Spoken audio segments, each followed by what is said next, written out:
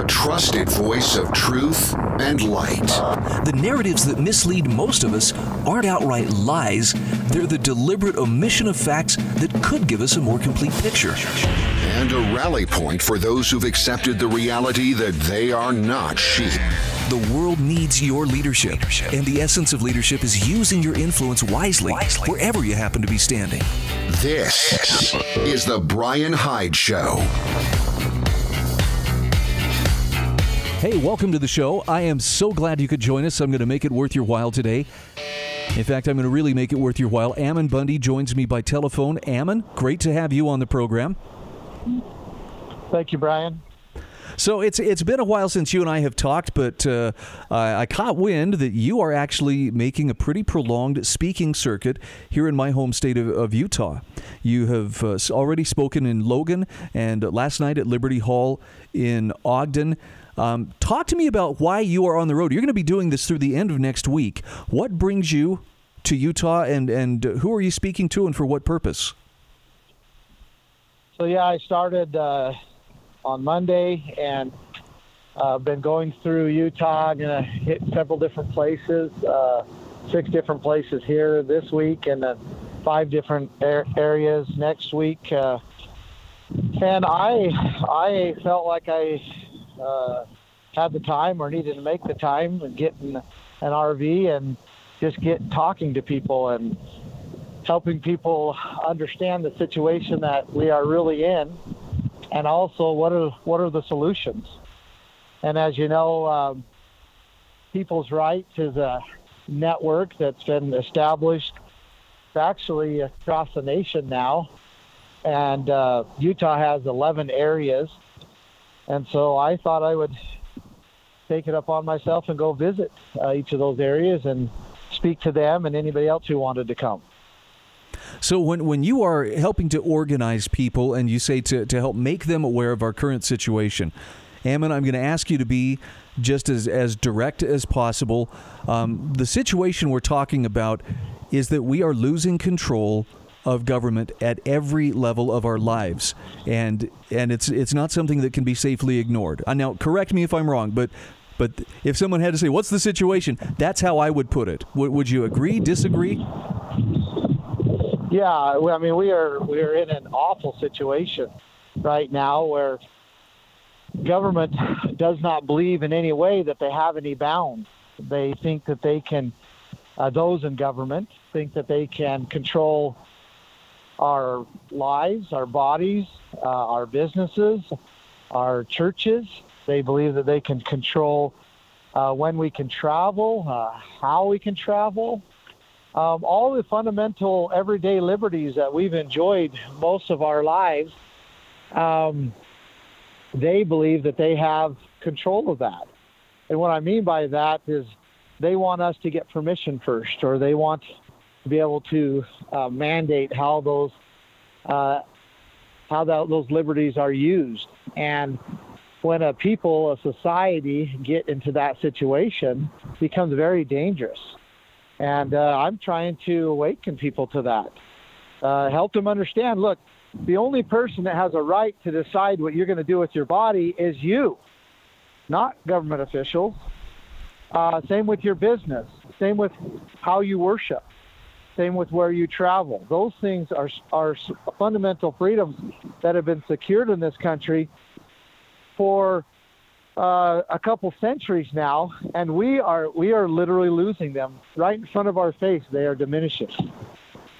Something that I know you have firsthand experience with is the power of just ordinary people coming together to stand up for one another, to peacefully protect one another, when someone is being abused. It doesn't have to be happening to you to make it an illegitimate use of government power or, an example of tyranny. And when people come together and in numbers, it's amazing how often government will back down, rather than just, escalate the issue. Well, we have a monopoly on force right now.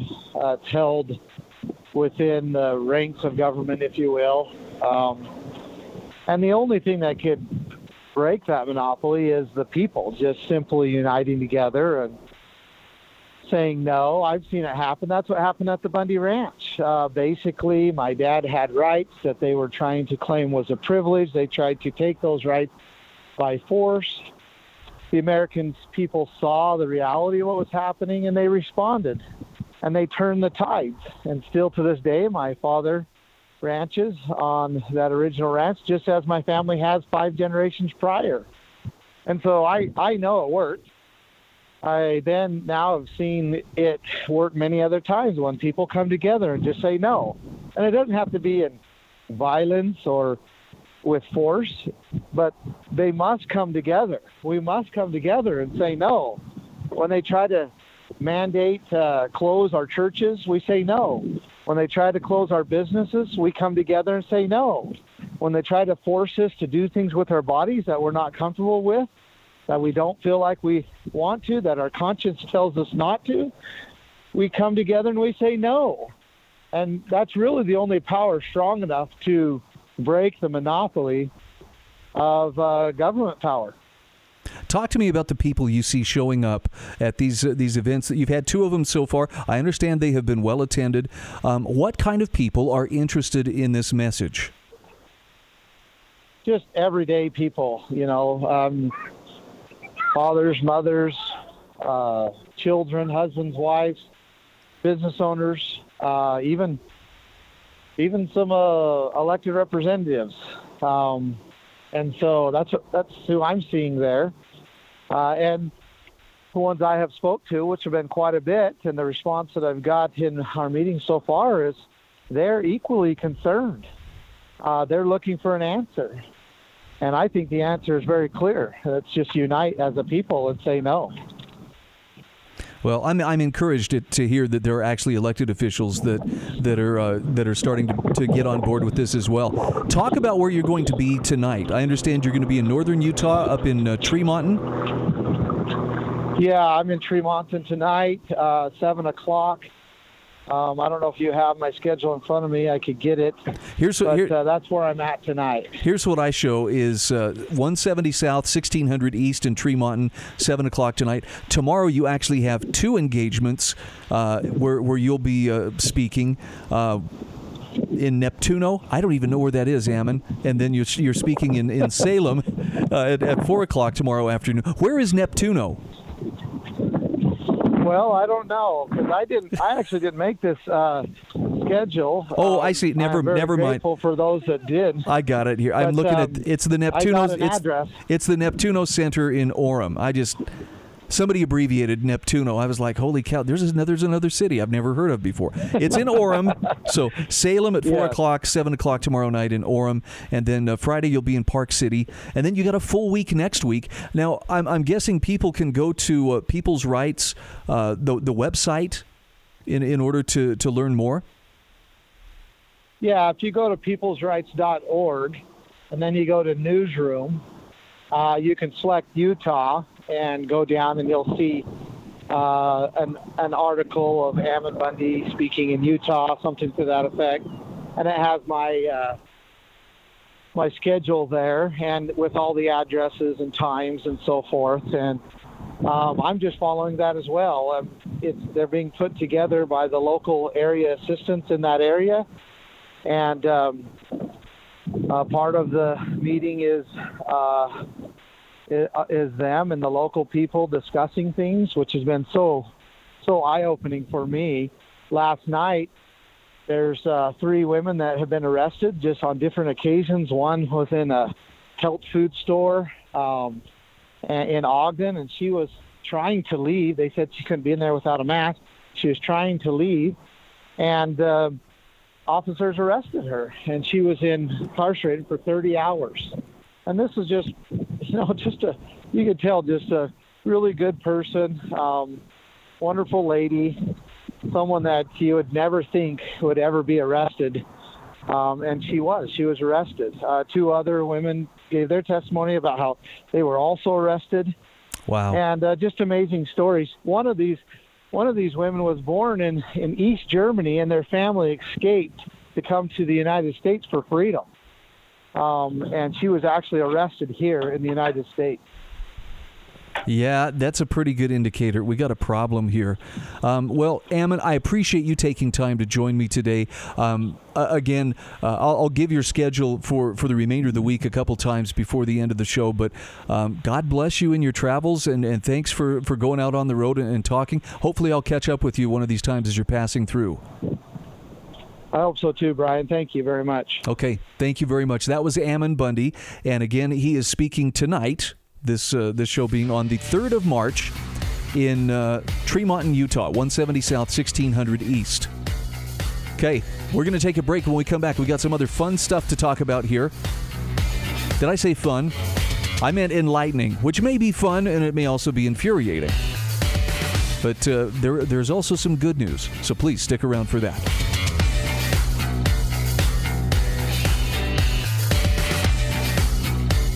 This is The Brian Hyde Show.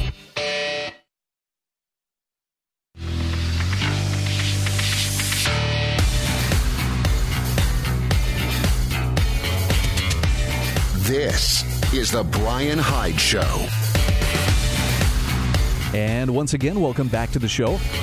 Hey, if you are a longtime wrong thinker, maybe you're just wrong think curious, you have found the place where it's okay to explore ideas that are held in disdain by those who subscribe to the 3x5 index card of approved opinion, as Tom Woods would put it. Bottom line is, I don't have all the answers. I don't know of anybody, none of the sources that I access claim to have all the answers either. But we're taking an honest stab at what's going on in front of us, trying to make sense of it, and above all, trusting you to come to the conclusion that you need to come to. Now, of course, in order to do that, I'm going to try to provide you with the best information I can. But again, not having all the answers myself, I will not pretend for a moment this is everything there is, nothing more to see. I'm grateful to have had Ammon Bundy join me for a few minutes. He's a really, really busy guy, but I think Ammon has a message of freedom in which he has a pretty strong stake. The fact that he has actually, not just figuratively, but literally suffered for his beliefs makes him a fairly credible witness when he is testifying of freedom. And so if you get the chance, if you are anywhere near either Tremonton tonight or maybe in Salem or Orem tomorrow or next week, he'll be in, actually, I guess Friday, he'll be in Park City. Next week in Ephraim, Richfield, and then, where is that? Okay, St. George on Wednesday, Kanab on Thursday, and Roosevelt on Friday. So I would encourage you, find some time. This is not about, creating a new political movement per se, so much as just getting people to talk to your neighbors. Know your neighbor well enough that you would be willing to stand up for your neighbor if they were in danger. And it's not just danger from government, but, maybe a natural disaster or, a family crisis. I can't tell you how many people I have talked to in just the last few weeks who are dealing with terminal illnesses, unexpected death of a family member. Yes, even aware of a couple of COVID deaths that, kind of seemingly came out of the blue. I know this much. Our default position right now for pretty much, I would guess, a majority of society, I would say safely, upper 80%, probably close to 90% of society, when a problem comes up, says, well, we got to get somebody in government to solve this for us. Because we're trained from a very early age, I'm talking around 5 years of age, to look to government or someone in authority. They have the answers. The truth of the matter is, we could and should be solving many of these problems as close as possible to the individual level, or at least at the lowest possible level. That way things don't get overly politicized, and then they don't become power struggles, and we learn how to take care of each other, which is what authentic charity is based in the first place. Oh, there's another component of that charity. It has to be voluntary. See, when government's handling all the charity for you, when you've outsourced it to the state, here, take care of this. There's poor people and there's disadvantaged people and there's people who are just down on their luck. And as Ned Flanders would say, God bless them, the ones who just don't want to work. Okay, take care of them for me. which makes it really easy for the average person to just switch off their conscience, right? That's not your problem anymore. Yeah, they take my taxes. The taxes, they go through various programs and administrative offices and bureaucrats' hands. And yep, they solve the problems. And I know there are a lot of things we don't want to go back to. Nobody wants to go back to living in pre-electricity times. Nobody wants to, have to do without indoor plumbing. But back in the days when charity really was charity, I think we had something good, workable, taking place. In that we actively saw needs, real, legitimate needs in our community, and we took care of one another. Not because government said, yeah, I'm going to take your money and I'm going to put it to that good use, but because we recognized someone needs to step up. And most of these things were handled at the community level. It's something we've forgotten. And unfortunately, as we have forgotten that, as we've outsourced more and more of that responsibility to government, it has come to see itself as, well, you need me for a lot of other things too, and started to inject itself into areas of our lives where it was never intended to go. And we saw that writ large this last year with all of the lockdowns and the various, mandates and the demands backed by government force that were put on our backs, in the name of slowing the virus or avoiding spreading this virus. When we come back from the break here at the bottom of the hour, I'm going to actually give you a little bit of a preview of this.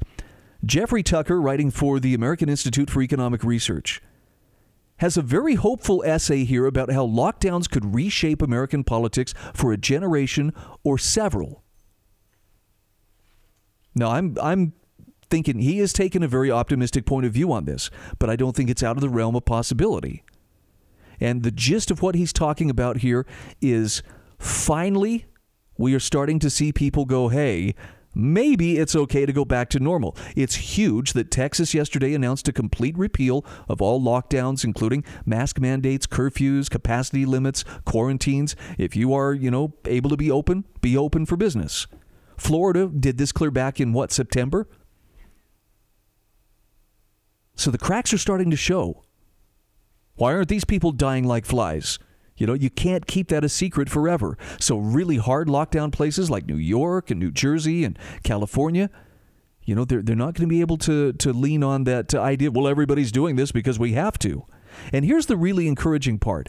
And Jeff Tucker talks about how people are not only starting to catch on to the idea that, hey, maybe we can go back to a more normal semblance of life and it's not going to result in, mass death or destruction. And in fact, while we're at it, maybe we should be looking at holding accountable some of the people who implemented some of these sometimes disastrous policies. Cuomo, his first name escapes me. Not Fredo, but his brother. Sorry. Governor Cuomo in New York is facing some very serious scrutiny right now. And I actually heard something pointed out that made a little bit of sense to me. Right now, he's the subject of a big #MeToo campaign. What?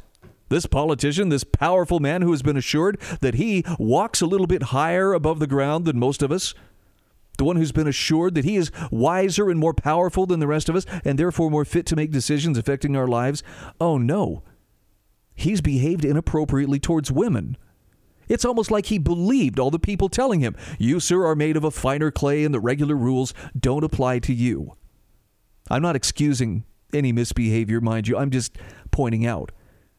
You keep telling people, oh, you are the greatest. You keep worshiping them as if they have somehow a higher claim to do whatever they want, as opposed to they need to follow the same rules that you and I do. And yeah, they're going to take advantage of it. But isn't it curious how all of this hubbub about, well, look at him. Turns out he was a lecherous, handsy kind of guy. I think all of this is to distract us from the fact that, oh, and by the way, among the most disastrous policies to come out of the whole COVID lockdown panic was his order, Governor Cuomo's order, to put infected patients into nursing homes and expose whole populations of nursing homes to a virus that was deadly to people who are sick and over 80 years of age.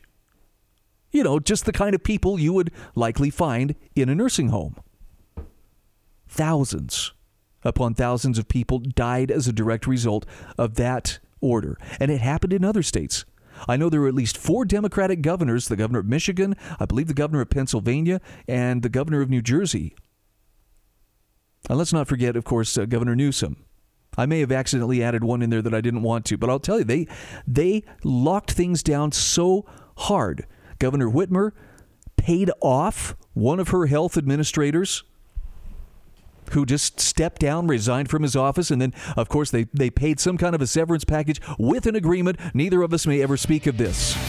Oh, that's curious timing. Because I'm sure people would like to speak with him about, hey, did your governor ask you to hide information on nursing home deaths? Kind of like Governor Cuomo's staff did? Ugly, ugly stuff. The bottom line is people are waking up to it. And I don't know if they're going to put up with it much longer. We'll pick that up the other side of the break.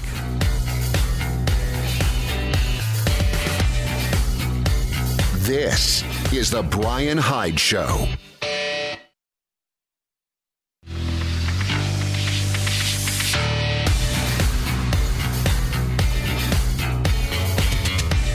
This is the Brian Hyde Show. All right, welcome back to the show. Our program brought to you in part today by Landmark Risk Management and Insurance. Also by Monticello College, HSL Ammo, and Pure Light. You're going to be learning more about all of them, or you can just go to the sponsor links at thebrianhydeshow.com. All right, let's talk about how lockdowns could reshape the political climate or the political landscape, rather, for a generation, maybe for several. Here's how Jeffrey Tucker puts it. He says, never before had such a globalized and comprehensive regime of closures, curfews, quarantines, travel restrictions, and surveillance been deployed for any excuse, much less under the guise of virus control. A century of high-level public health practice never deployed anything like it, and that's for a reason. And the reason is no matter how bad the virus, such policies turn a challenge into a catastrophe. So everything has been put to the test. Not just politicians and public intellectuals, but everyone who has suffered under these strictures. Jeffrey Tucker says a small group of people want everyone else to accept lockdowns as fait accompli, something that just has to happen when a new virus comes along, as if it is not the permanent state of human experience to live amidst forever mutating pathogens. Now, to his credit, Jeff has been very consistent in his message. And when he says you can quickly identify the venues that don't want us asking fundamental questions, I think he's spot on here. The New York Times habitually blames the pandemic rather than the lockdowns for the breakdown of society, the depression and suicide ideation, the lost medical services, the mandatory masking, the forced human separation, the loss of our rights to associate and travel, the crushing of businesses, and it treats all dissent from lockdowns as seditious and pathogenic. He says even now, the word lockdown has stopped appearing in the newspaper of record, except as something that conservatives irrationally oppose, which is ridiculous. Jeffrey Tucker points out plenty of civil libertarians from all sides are opposed to despotic imposition, in addition to vast numbers of people with no political axe to grind at all. But the New York Times wants you to believe that only crazy people question turning society into a big jail. Fortunately, they cannot stop the debate, and they cannot control the terms. And that means these questions will not go away, nor should they. Are lockdowns effective? No, he says, even if they were. Are they justified given how they upend everything we previously believed about liberty, equality, democracy, property, and law? And again, the answer is no. What if a sizable portion of the American public regards lockdowns as both ineffective and unjust? Well, he says, then the political ground beneath our feet will begin to quake. What can people do to prevent them from happening again? Jeff Tucker says there has to be ironclad promises never to go down this road again. There might even be a need for those responsible to compensate their victims. So he understands why politicians are looking over their shoulders right now. He says, 1 year into this disaster, my worry that humanity would just accept this and move on is proving unwarranted. We've been prevented from gathering in groups for most of the year, but people are starting to creep out of their homes and communities, talking to neighbors and friends and other groups. And people are discovering there is plenty of dissent out there, and it stretches across the partisan divide.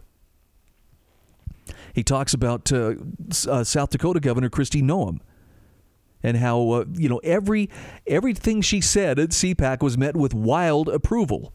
In fact, speaker after speaker condemned the lockdowns. And he says, the main point here is that this CPAC crowd, the largest gathering in Republican circles since pre-election rallies, was very animated by the anti-lockdown message. So if we can infer that the sensibilities of this group indicate something about public opinion more broadly, well, we could be looking at a generation-defining political and intellectual issue. Here's where he's coming from.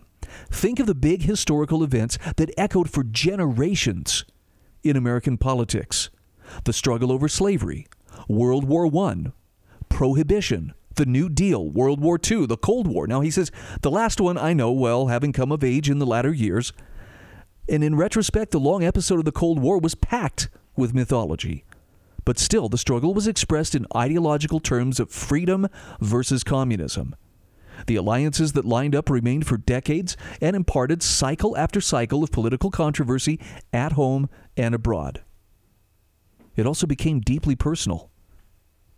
And people chose tight and enduring alliances.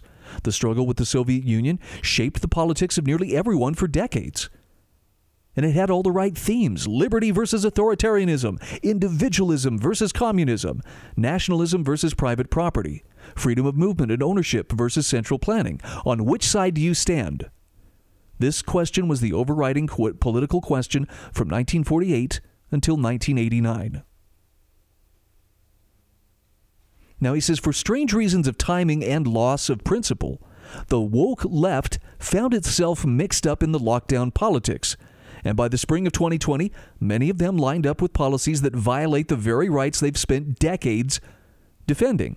So much for the Bill of Rights, the freedom of movement, the appreciation for a classless society, and so on.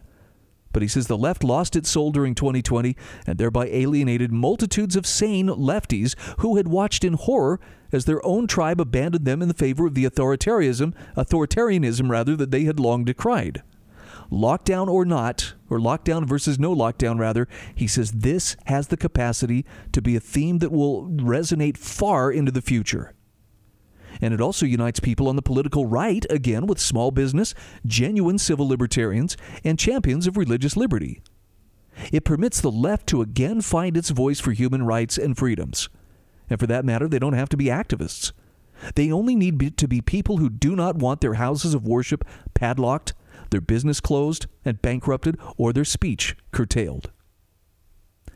Now, he talks about this, we've learned from this, the protection of Americans is not from some shadowy foreign enemy, but on its protection from our own government. And it also draws in the fact that there are people on the left that have long been suspicious of the place of big business. And, of course, in case of the lockdowns and information regarding COVID, rightfully so. The largest corporations like Google, Amazon, Facebook, for all the good they achieve in this world, have leaned decisively in favor of lockdowns. Same with large media. And the reason isn't just that they're harmed less by lockdowns and in many cases actually benefited from them. It's because these people ruling these companies enjoy ruling class lives. And they see the world through them. Lockdowns were the favored policy for cultural and political reasons, which is itself a scandal. He says there's also another group of powerful people in a position to dedicate themselves to the anti-lockdown cause: parents. In an astonishing act of despotic ignorance, governors closed schools down all over the country, with zero medical benefit and grotesque levels of abuse for children and parents. Now, these are schools for which people pay heavily in property taxes, while parents using private schools end up paying twice. Governments shut them down, robbing parents of their money and smashing their settled lives. Many children in this country have lost a full year of education. Many people with two incomes had to drop one of them in order to be able to babysit their children at home as they pretended to learn on Zoom while being denied access to peers.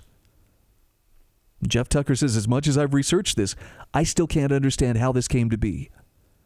Public schools are the crown jewel legacy of the progressive era. One might expect that they would be protected against all attacks and certainly never be shut down. For decades, intellectuals and activists have urged market-based reform of public schools. But the administrators and unions resisted any change. even while suppressing and smearing those who chose to educate their children at home. Then, in the blink of an eye, people were not only entitled to homeschool, but forced to. What was truancy one day was compliance the next. Okay, there's a ton more to this article. It's so good. Jeffrey Tucker says the true beauty of the anti-lockdown movement is that it understands profoundly that the real enemy isn't a shadowy foreign power plotting to take away our freedoms as during the Cold War. Rather, it's much closer to home. It's all around us. And while the virus is invisible, the people who dreamed up and enforced lockdowns that wrecked the country are highly visible. They have names and careers, and they are right to be very worried about their futures. I like this point, too. He says anti-lockdownism need not be partisan. The victims of these policies are all over the political map.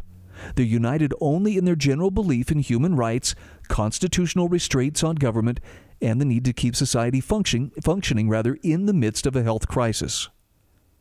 This opinion is not and should not be controversial. He says there's never a good excuse to turn on basic Enlightenment values in favor of feudal forms of political organization and coerced social management. Never.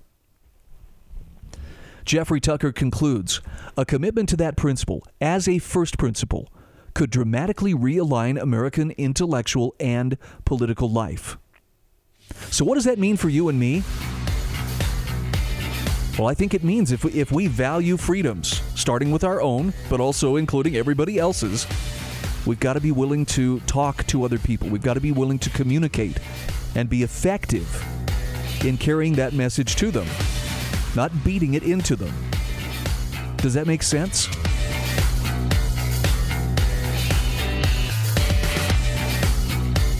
This is The Brian Hyde Show.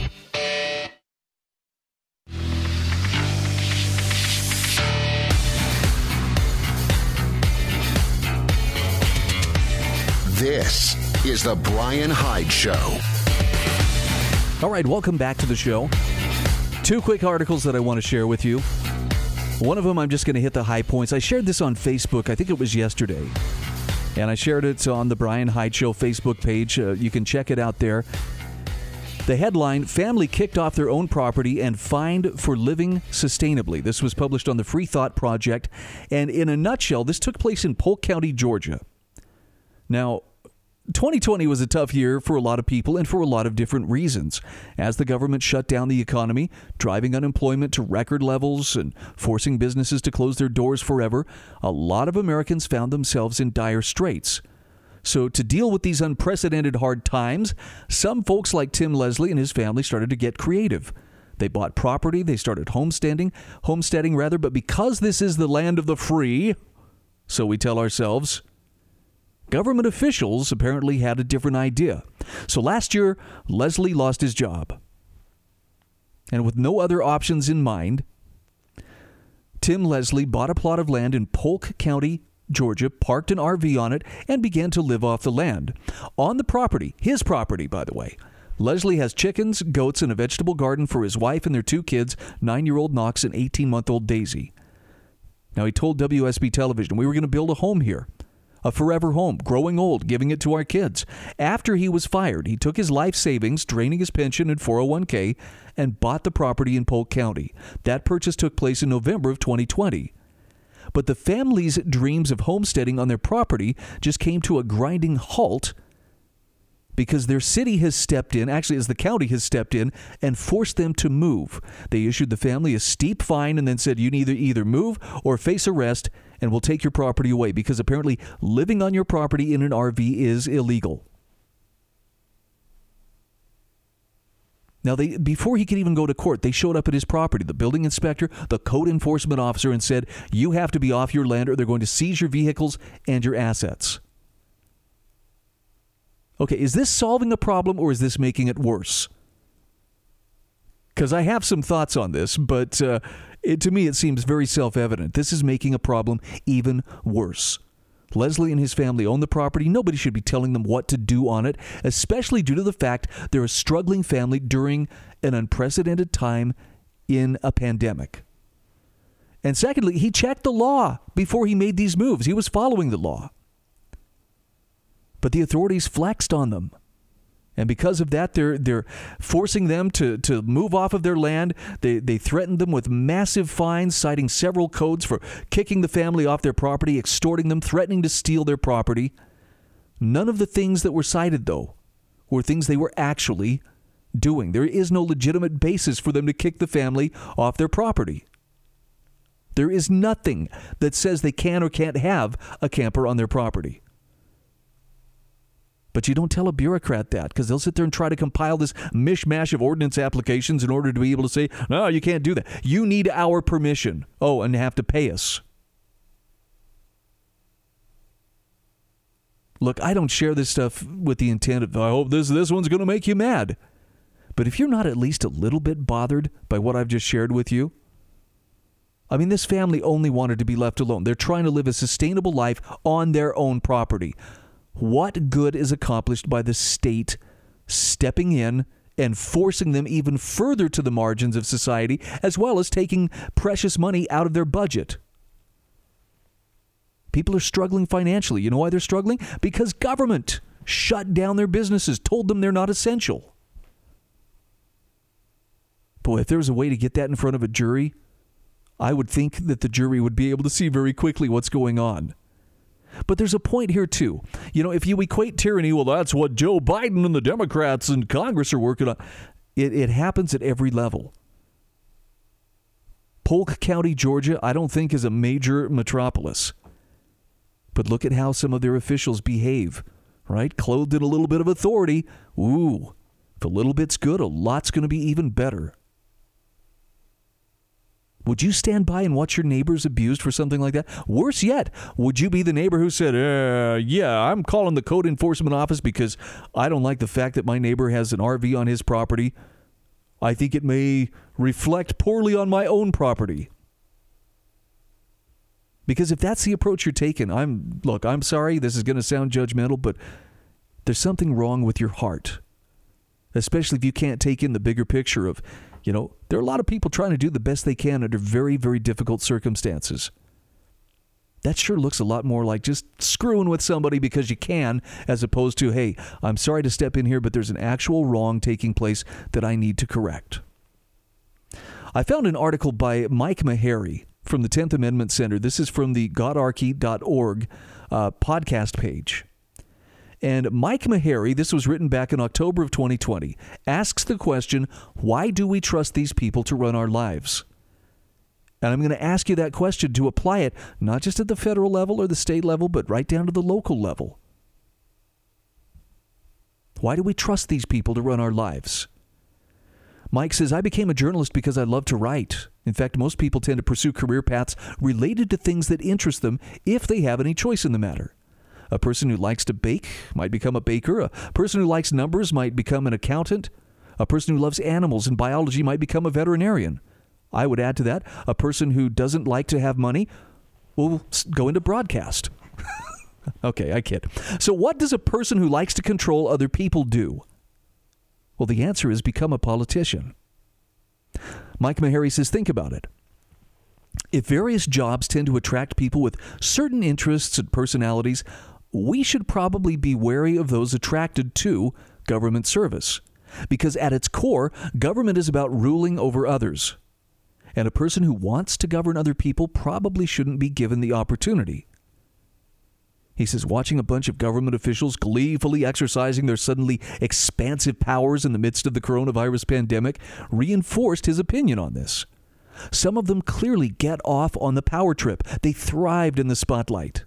Kentucky Governor Andy Beshear parlayed the pandemic role into a sex symbol. Others, like Maryland Governor Larry "We're Not Playing Around" Hogan, took more of a tough guy approach.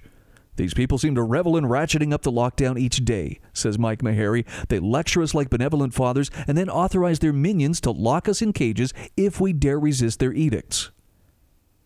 Now, he says, when I was a kid, I actually believed that government officials got their positions because they were exceptionally smart and knew a lot about the issues. I imagined them uniquely qualified to make policy. And he says, I think a lot of adults still believe this fairy tale. But after working with politicians at every level of government for over a decade, Mike Maharrey says, I can emphatically tell you a lot of them don't know squat about squat. I'm not exaggerating when I say that I've literally had to explain to a bill sponsor what their own bill was intended to do. And he says this has happened more than once. Maybe it's just me, but that seems less than ideal. So here's the ugly truth. Most politicians don't get into office because they're smart or knowledgeable about the issues. The vast majority get into office because they are good at two things. Number one, raising money. Number two, convincing people to vote for them. Neither of those skill sets screams, trust me to run your life. Actually, he says, I don't think anyone's qualified to run my life other than me, but that's the subject for a different article. Now, he says, I probably shouldn't paint with a broad brush, but I do know a handful of politicians I consider genuine public servants who possess a strong grasp of the issues. A few are even genuinely committed to liberty, but most of them just want power. In fact, he says, I'm going to take it a step further. I believe a lot of politicians are sociopaths. Now, that may seem like hyperbole, but look at these characteristics of a sociopath and then tell me that politicians, or a lot of politicians, don't fit the bill. So the sociopath is known by their glibness and superficial charm. They're manipulative and cunning. They never recognize the rights of others and see their self-serving behaviors as permissible. They may appear charming, yet they're covertly hostile and domineering, seeing their victim as merely an instrument to be used. They may dominate and humiliate their victims. They have a grandiose sense of self. They feel entitled to certain things as their right. They're prone to pathological lying. They have no problem lying coolly and easily, and it's almost impossible for them to be truthful on a consistent basis. They can create and get caught up in a complex belief about their own powers and abilities, extremely convincing, sometimes even able to pass lie detector tests. There's a lack of remorse, shame, or guilt. A deep-seated rage which is split off and repressed is at their core. They don't see others around them as people, just as targets and opportunities. They have victims and accomplices who end up as victims rather than friends. The end always justifies the means, and they let nothing stand in their way. They have shallow emotions, incapacity for love, need for stimulation. They like to live on the edge. Verbal outbursts and physical punishments are normal. Promiscuity and gambling are common. Yeah, does this remind you of any politicians you've heard of within recent memory? The bottom line is, why would you trust these people to run your life? They're not wise. They're not benevolent. They don't have your best interests at heart. They don't care about you. As Mike Maharrey says, the faster we realize that, the better off we'll be.